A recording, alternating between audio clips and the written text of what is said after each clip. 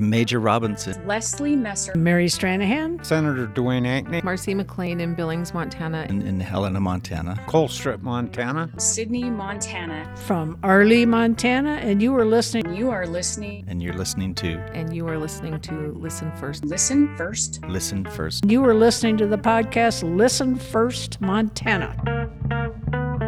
Hi, this is Chantel Schiefer, President and CEO of Leadership Montana. Views and opinions shared by guests of Listen First Montana do not reflect the opinions of all of our alumni or organization. We are a large group with lots of opinions, believe me. If you hear something that makes you uncomfortable, we invite you to listen deeply, listen hard, and listen first.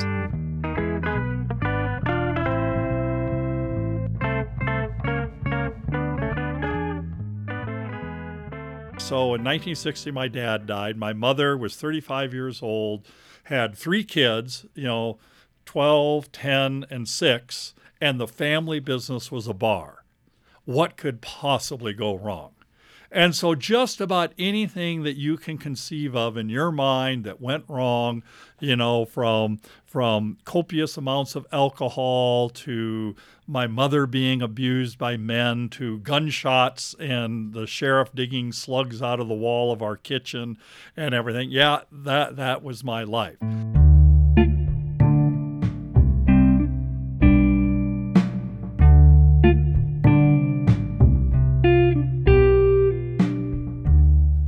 Welcome to Listen First Montana, a podcast of Leadership Montana. I'm Eric Halverson. Today I'm speaking with Dr. Jerry Evans. Dr. Evans has been a regular instructor in Leadership Montana classes for over 10 years. He holds a PhD in Psychology and Information Science from Claremont University and has been a professor in the College of Business at the University of Montana since 1987. We're actually recording in the College of Business today, which is funny for me because I was a student of Jerry's in the classrooms just downstairs just a few years ago. So I'm very grateful to be here with you today. Jerry, thanks so much for coming on the show. Well, I think I recruited you into the MBA program when you were in Leadership Montana.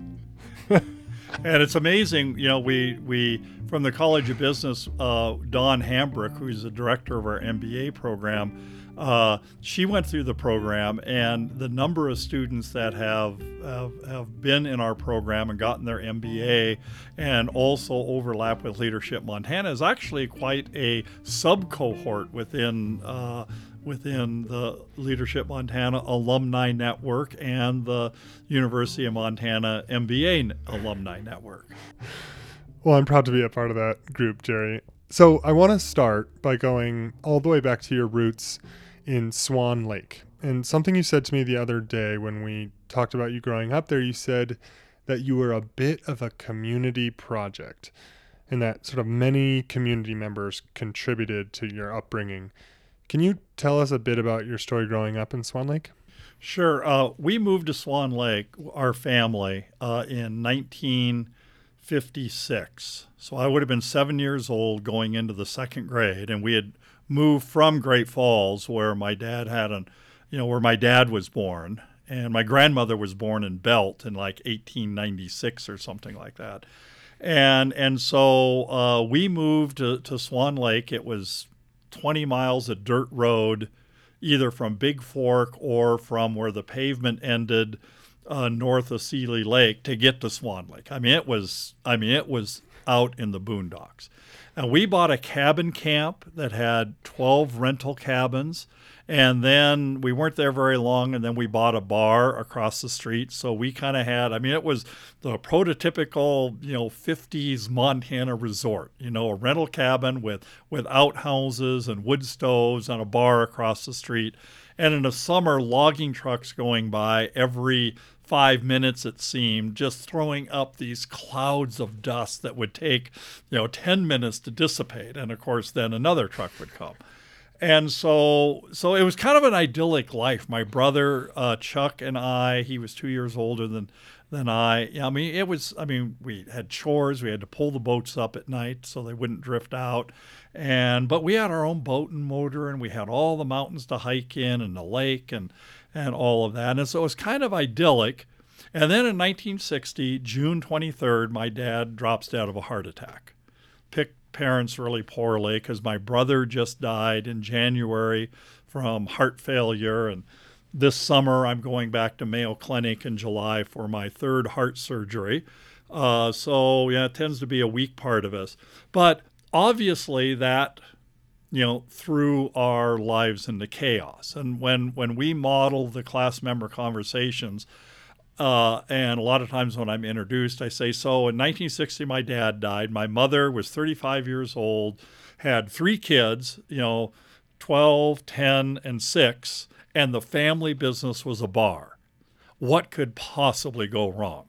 And so just about anything that you can conceive of in your mind that went wrong, from copious amounts of alcohol to my mother being abused by men to gunshots and the sheriff digging slugs out of the wall of our kitchen and everything. Yeah, that was my life. So our family really disintegrated. And my brother and I and my sister, we found kind of other families and other people that started contributing to our lives. And as I look back on my life, I see these people, really, my dad was gone. My mother was trying to survive, financially at running the bar. And so I would have these people that would kind of come and I know when I talked to you about this earlier, I kind of envision it as, doing the giant slalom down the mountain, and you have these gates, you have these people in your lives that kind of vector your life a little bit one to another, and who really made contributions to my life. And there were, kind of people all over the Swan Valley and the Flathead Valley, in one way or another that kind of vectored my life. And from them, I picked up some skill. I picked up some interests. I think I probably have some value in me that kind of wants to do that for others. I really think ultimately, our life is kind of a bit of this dot-to-dot puzzle, but it's where the dots are people.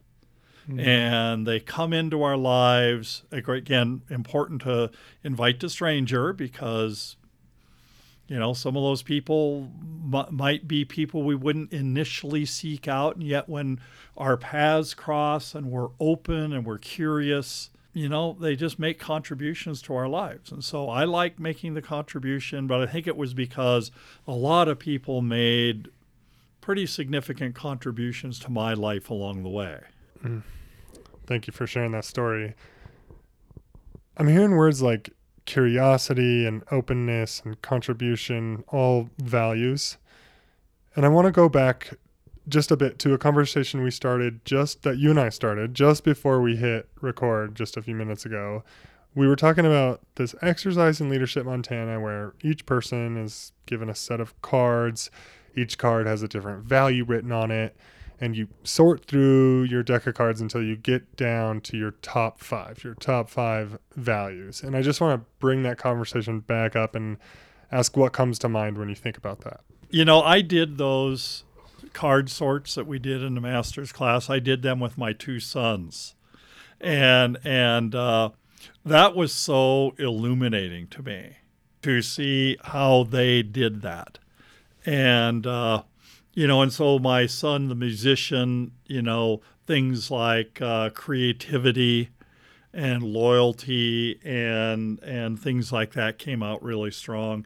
And for my son, who is the director of, fitness programs and things for, this, who's been in corporate fitness his whole career, it's things like accomplishment and success and competition and things like that.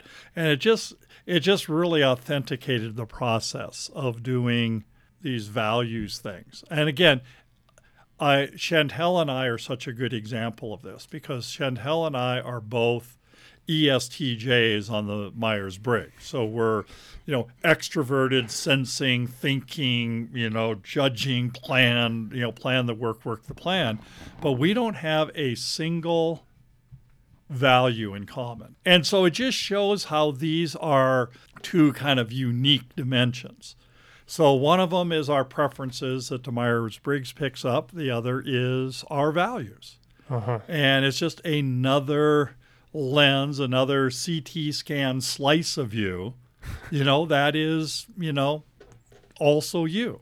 I think it's a wonderful exercise. I mean, our values really do drive us. And again, when I do the Myers-Briggs, I always caution people that you don't want to reify this. You don't want to, say this is the pigeonhole that I fit in, because it's just one glimpse of you.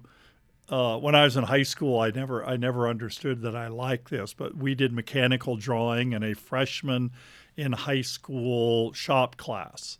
And of course, you look at something and you look at it from the different perspectives, and you draw it from these different perspectives, and you see it looks different depending on the angle that you view it from. And so I say about the Myers-Briggs, this is just one look at you. And it can be very useful because it tells you how you prefer to function along these particular dimensions. But the values thing is another look at you, and in terms of, what some of your core values are, in terms of what are things that are really important to you. And then, of course, we do the Thomas Kilmann, which is the conflict style, and that gives you another glimpse of yourself. And then in Leadership Montana last weekend in the flagship class in Billings, I rolled this part of the curriculum out for the first time. I always did kind of an ethics talk, but I added this stakeholder ethic side of it. And I love this story, and I put this up as a slide, which is the story of the 5 visually impaired individuals from the subcontinent of India who encounter an elephant. And they each get a different part of the elephant. One of them gets the trunk, one gets the ear, one gets a tusk, one gets a leg, one gets the belly, and one gets the tail.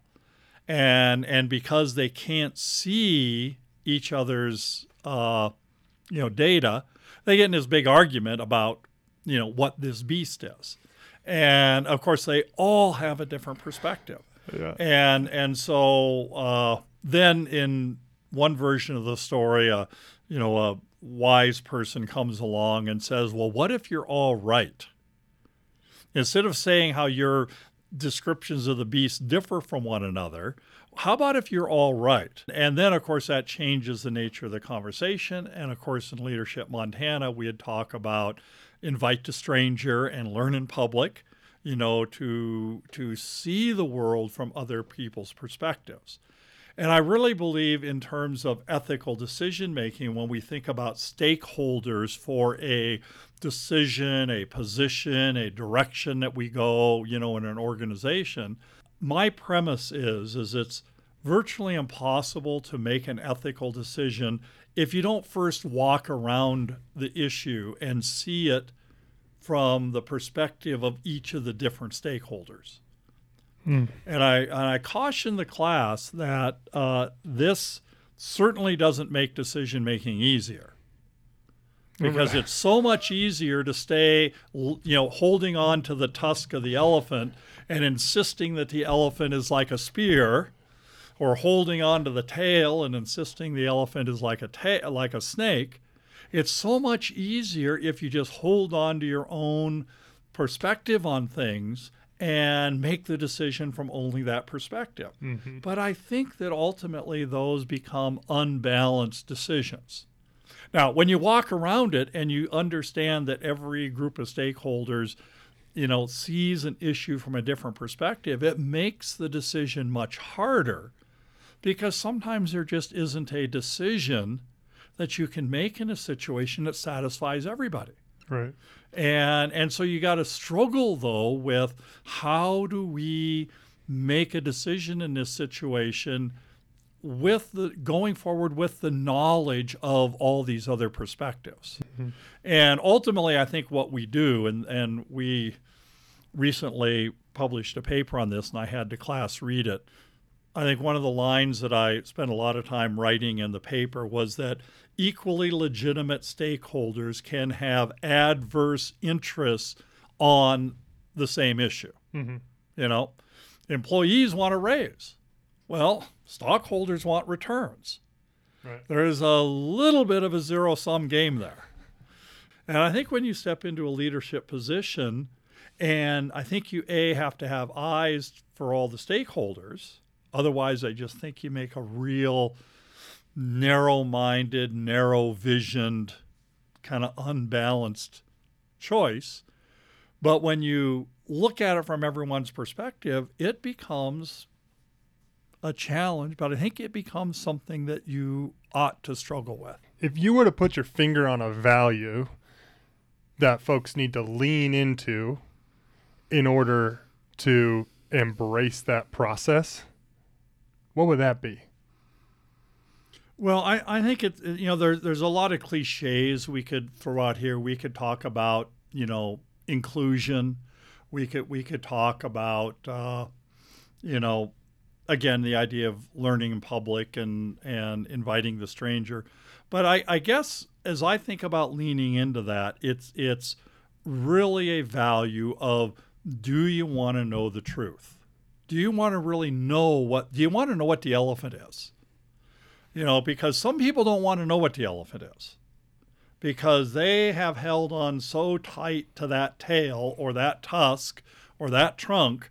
They don't want their life complicated by the fact that maybe a person who views something very, very different from me, that they might have a valid perspective. Mm-hmm. Because that tends to mess with us a bit.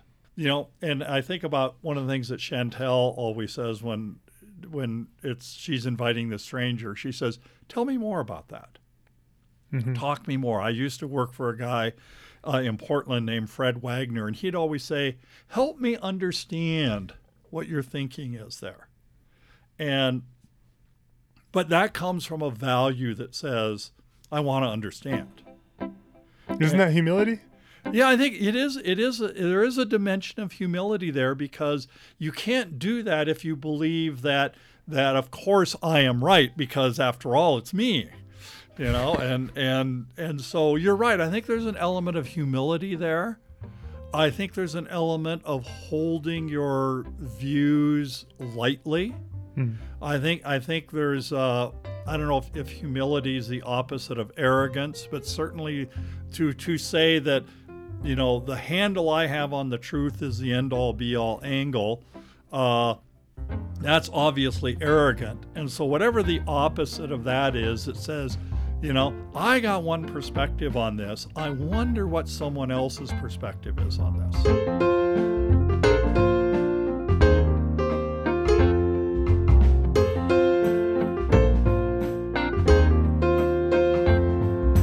Let's just zoom out really fast and give listeners, for those who aren't familiar with Gracious Space, Gracious Space is essentially the curriculum of Leadership Montana, right? Yeah, there's a leadership curriculum, which I teach, and then there's the Gracious Space curriculum, which is kind of how you interact, the kind of container for the conversation. Mm-hmm. So that's kind of the two parallel tracks of instruction that are in Leadership Montana.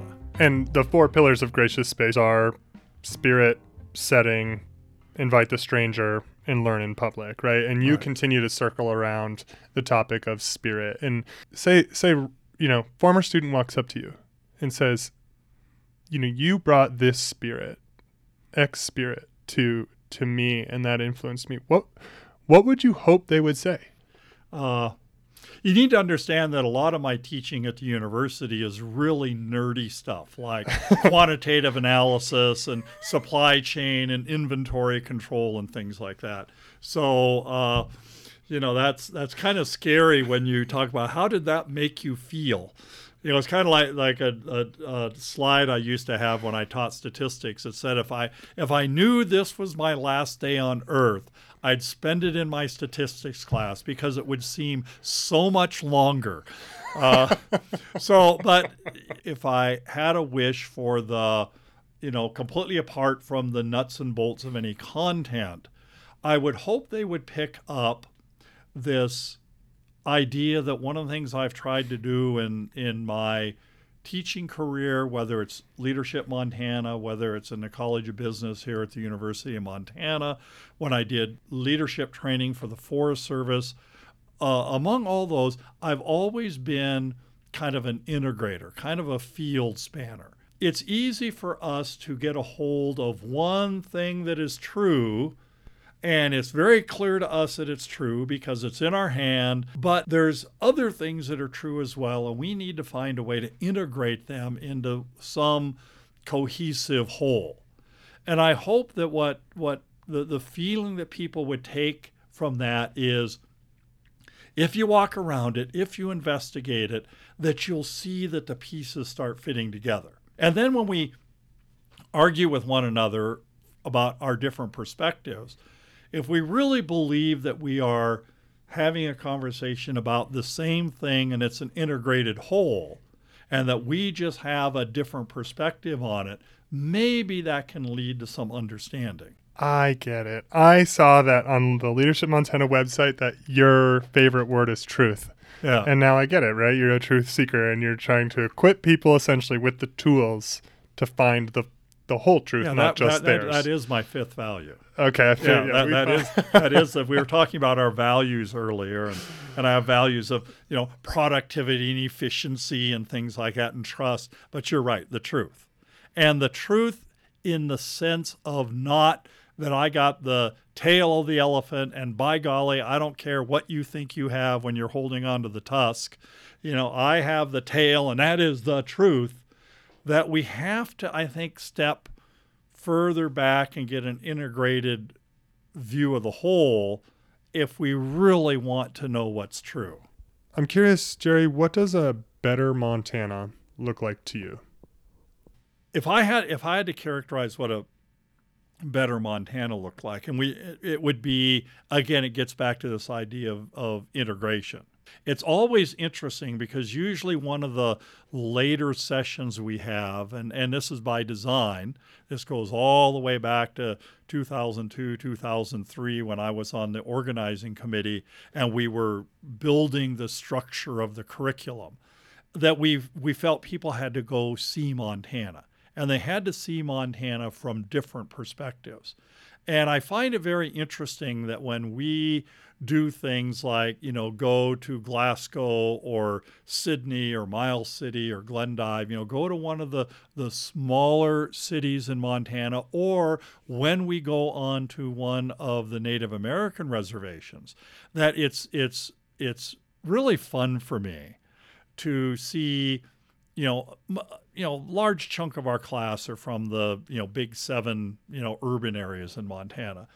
But what they learn is that, boy, do issues look different from Sydney than they do from Bozeman. But I think that the better Montana is when we can, again, going back to the story of the visually impaired people and the elephant, they can say, you know what? That's a totally different perspective than mine, but somewhere in here is a common beast, a common animal, that we just have different ends of it, and that where better Montana comes in is where we can somehow integrate and connect that. And I really think that's where the better Montana comes from. Just in terms of a micro thing, people this is not a perfect dichotomy, but I think there's a real strong element of truth to this as far as urban-rural, and urban-rural is not only an issue in Montana, it's an issue in our country, it's an issue in our world. Mm-hmm. And rural areas tend to be wealth-producing areas. And urban areas tend to be wealth-consuming areas. And I know what you're saying. You say, oh, no, we got the oil refinery in Billings. That produces wealth. Yeah, and how are you going to do that if you don't have people out in Sydney and Cutbank, producing oil?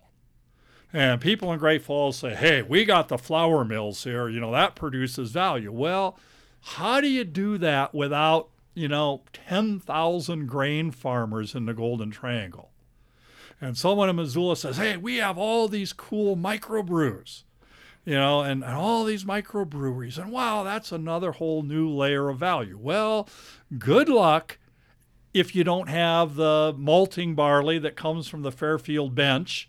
And, earlier we were talking about, when I teach supply chain and I do these projects with students where they got to take a product and they got to look at this business from end to end and where it comes from, way up the supply chain, all the way down. And again, you start seeing that this value stream is integrated. And again, just like the visually impaired people in India who, encounter the elephant, and just like when we go out to Native American lands, when we go out to rural areas, and when rural people, come to urban areas, we start seeing, we see things differently, but really we just have a different part of the elephant. Mm-hmm. And that better Montana is when we start seeing this as an integrated whole. Now, again, doesn't make it easier because, there are competing values.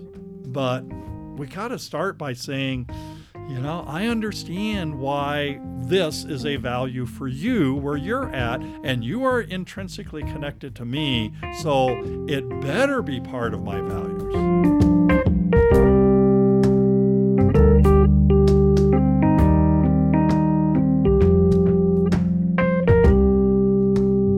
As you're moving towards this sort of instruction goal of helping people understand that the perspective of someone from Sydney and someone from Billings and someone from Havre are all different and valid, I'm wondering, Frank Garner, who is up in the Flathead, interviewed him maybe a month ago, and former chief of police, longtime legislator. He said that our differences are actually where our strength comes from, and that is the history of this nation. And that is so difficult for me to wrap my mind around in many ways, right? It resonates deeply in some ways, and in others it is really difficult to wrap my head around. So when you think about these different perspectives, these differences across our state, do you see them as a source of strength? Well, I think there's two sides to that. There's two perspectives on that. Our differences can be a wedge between us, because there are aspects of, if we look at urban versus rural in Montana, if we look at different interest groups, there is an aspect of that is a zero-sum game, that what you get, I have to lose, and what I get, you have to lose. There is a zero-sum gameness to it, particularly on the surface. So I don't think that our differences are automatically our strength.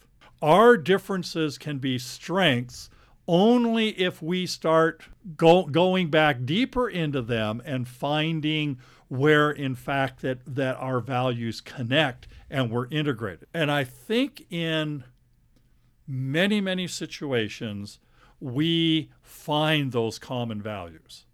I think they're there. And even if we don't get down deep enough to where, we got something that just really binds us together, the whole process of looking for those common values tend to bind us together as well.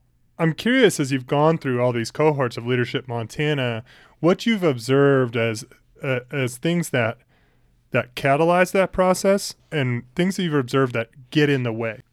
Oh, that's a good question, because ultimately this all gets down to how you and I treat each other, and so what's going to bind us over a particular issue may be different than what binds other people together. But I think what catalyzes this is when I start seeing you as a person. I think it starts with the premise that you are a person, you are of value. Your perspective is important. Again, getting back to a lot of the gracious space things, I think that's what we bring to the conversation, is this belief that you as a person are important and valuable. If there's a secret sauce in Leadership Montana, it's the fact that we force people from really diverse backgrounds, from really diverse perspectives, to come together and learn to embrace each other as people. Because let's face it, we're never going to agree on some of the big things, but we can learn to be civil and approach them as a problem-solving exercise. Because again, if you haven't picked this up, I believe that probably the solution to problems come from these integrated solutions. But I'm probably never going to change your fundamental perspective and values on, some of the big hot button issues in society. But if instead of this, if we quit looking at these as, things that fracture us and wedges that drive us apart, and start viewing them as problems to be solved, now how can we construct solutions that really solve these problems? I think, again, that's when our differences become our strengths.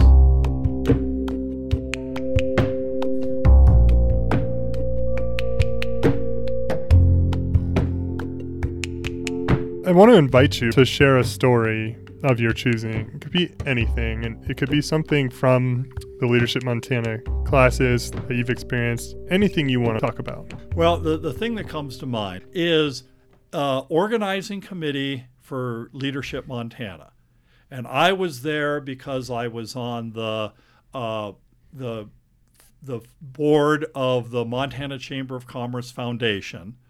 And the folks of I think Bruce Wittenberg came to our meeting wanting to use our 501c3 as a vehicle to get this organization off the ground. And so we totally agreed with that. Webb Brown was there. And so Webb Brown and I ended up on the organizing committee. And I believe our first meeting was up in the conference room in First Interstate Bank in Billings. And there's, about 30, 35 of us around the table. And it's people like, Carmen McSpadden and Bruce Wittenberg and Sharon Peterson were there. And of course, Tom Scott and Jane Karras from Flathead Valley Community College. And I still have some emails on that original distribution list. So of course, tradition of Leadership Montana, we go around, we give our two-breath introduction, and we introduce ourselves. So it starts somewhere around the middle of the table, and it comes around to me, and I'm up kind of at one end of the table. And so I say, boy, do I have this covered? Because I can say, hey, I'm Jerry Evans. I teach in the College of Business at the University of Montana. And it was, what's an interesting thing about you? And I said, I went to the 2-room grade school at Swan Lake, Montana. Oh, interesting. So it goes on around, and then it comes to another individual that I'd never met, Ron Sexton, who was the chancellor up at MSU Billings, and who then went on to serve as the chair of the Leadership Montana Board of Governors. So he stood up and said, hi, I'm Ron Sexton. I'm the chancellor up at MSU Billings. And I went to the 1-room schoolhouse at Swan Lake, Montana.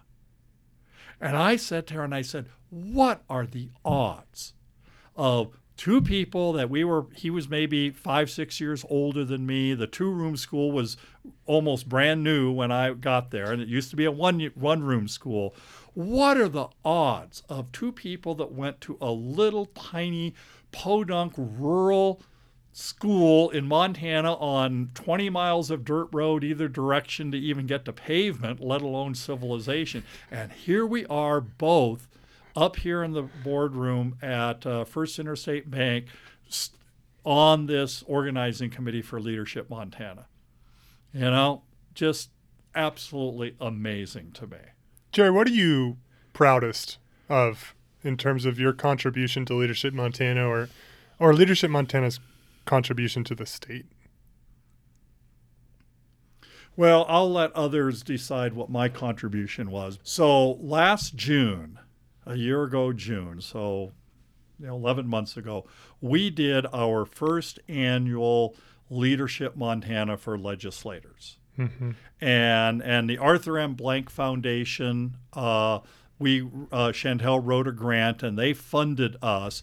And we got to spend a week at West Creek Ranch in Paradise Valley south of Livingston.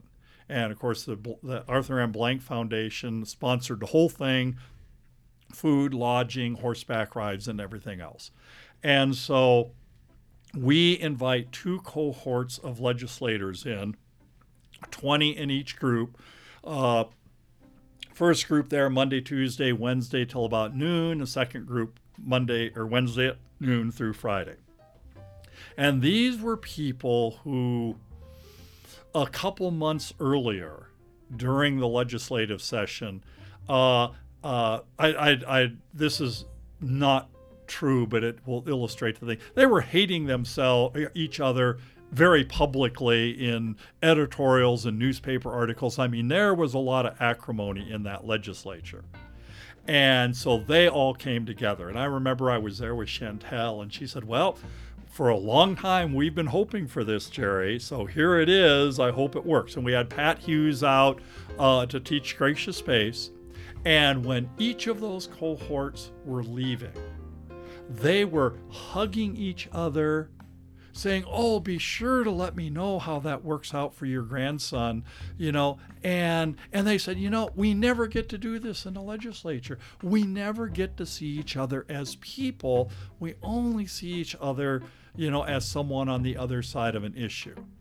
And I remember leaving West Creek after that week and saying, yeah, that was what the vision of Max Baucus and Judy Martz and Tom Scott and Bruce Wittenberg and others back there in 2002, 2003, when we started Leadership Montana. And to see that culminate there with that first Leadership Montana for Legislators, and to see how just a couple days together, learning a little bit about Gracious Space, fly fishing on the pond, horseback riding, trying to hit golf balls on their golf course there, how they can start seeing each other as people.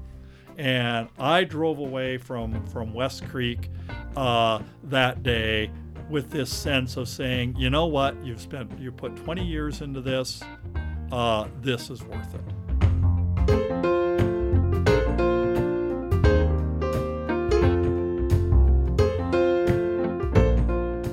All right. You ready for the lightning round? Are you familiar with this? Yeah, right. Your definition of leadership. Leadership is having a vision that other people will accept as their own and follow you. Do you have a book recommendation? Multiple Regression by Cohen and Cohen. I do like the book, but it's called 7 Lenses Leadership. Jerry, what is the most important thing you can teach your 2 sons? Churchill said that you make a living by what you make, but you make a life by what you give. And in that same vein, I don't recall who said this, but it's the idea that you don't go out and find your purpose in life. You go out and make your purpose in life. So I think it's kind of that sort of thing, that life is not a quest to find meaning. Life is a quest to go out and make meaning of your life. And again, it's going to happen in areas where you don't even imagine. What gives your life meaning? Well, I certainly I'm 73 years old and I'm still teaching in the College of Business at the university. Not because I think the content that I teach is you just can't live your life without knowing how to do, an ARIMA forecasting model. I think that's something useful in its place, but that's not the meaning of life. But I think it's this idea that for whatever you've been given, and like I shared with you earlier, all the people that contributed to my life at a time and place in life, is that you kind of have a moral responsibility to return the favor with other people. And so I think that's what gives me meaning in life. And whether it's Leadership Montana, whether I'm teaching a real estate pre-licensing class or teaching people like you about, time series models in a class, something's going to stick, and it's not going to be the thing you think, but it's a way to give back to people. You've taught Leadership Montana for a long time. Yeah. But I'm curious, what's the most important thing that you've learned from participants in Leadership Montana? Wow. People are awesome. And when we start at Big Sky, and everybody's strangers, and there's some people there who say, what have I gotten myself into? And then in a relatively short period of time, you start seeing this group of people gel and come together. The same thing is true in my university classrooms. The same thing is true when I was doing leadership training for the Forest Service. I think people are pretty special, and they all have a story to tell, and every one of them are not only legitimate, but they really have something to offer one another. And I really see that in Leadership Montana. Do you have a bold prediction for the future? When I teach forecasting, so you've asked me a forecasting question. Do I have a bold prediction? Yes, I think we may be close to our 1,000th alumni, when we graduate and put the marbles in the jar. Maybe just breaking 900, but we're going to get there. Someday it's going to be 2,000. Because I think Leadership Montana has legs. And I think that when Chantel and I last week drove out to Ashland and Lame Deer, and we drove in the car, we had the whole bus load, but we always take a car in case, someone, you got to have a car because you never know what's going to happen. So I got to spend this great time with Chantel, and we talked a little bit about this. I think this has legs. 8-10 years ago, I don't know, organizations come and go. But I think Leadership Montana is here to stay. Jerry, when you're afraid or overwhelmed, where do you turn?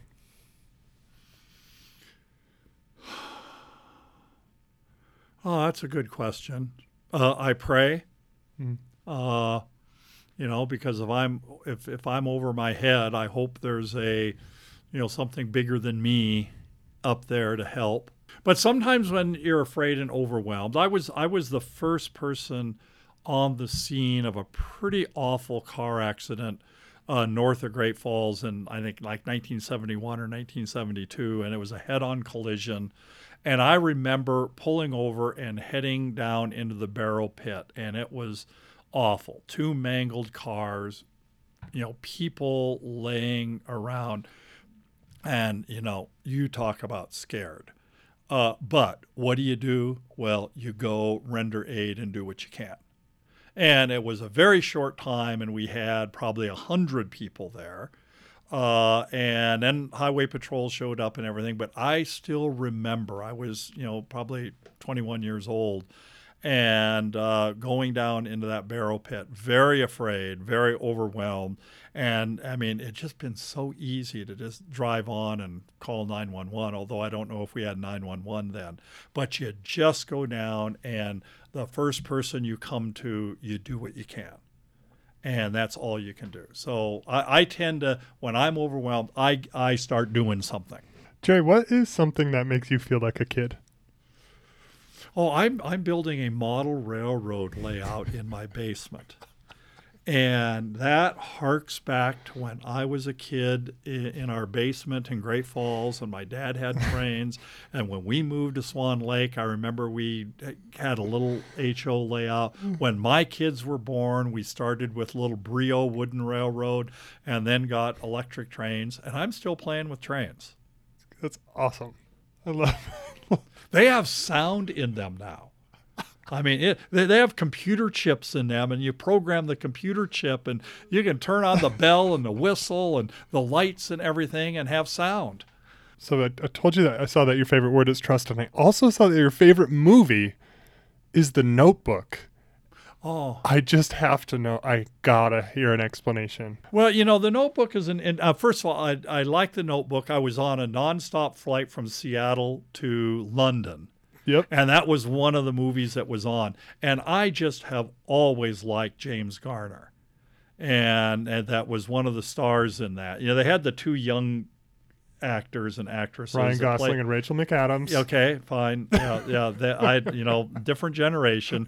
But I remember James Garner, who was the old version of them. Okay. And I remember James Garner from when he was on television with Maverick and then Rockford Files. So I liked it because I really liked James Garner. But in terms of the trust thing, the story there is that this young couple meet and they have a tumultuous relationship, and particularly Ryan Gosling holds out for her. She could go marry the rich guy, but comes to him, and then they grow old together, and you see these glimpses of them when they are old. and she is suffering from dementia, has just brief moments where she is lucid, and the James Garner character, he is so faithful with her in terms of being there when she has these moments of lucidity. Boy, if that's not trust, I don't know what it is.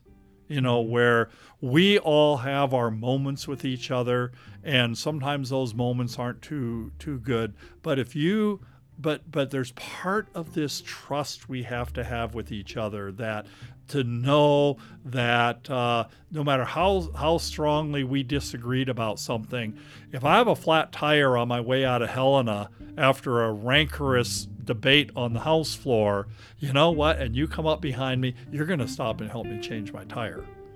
It goes back to that Montana core value and that trust, and the Notebook kind of captured that. Jerry Evans, thank you so much for coming on the podcast. It's been an absolute pleasure. Thank you, Eric.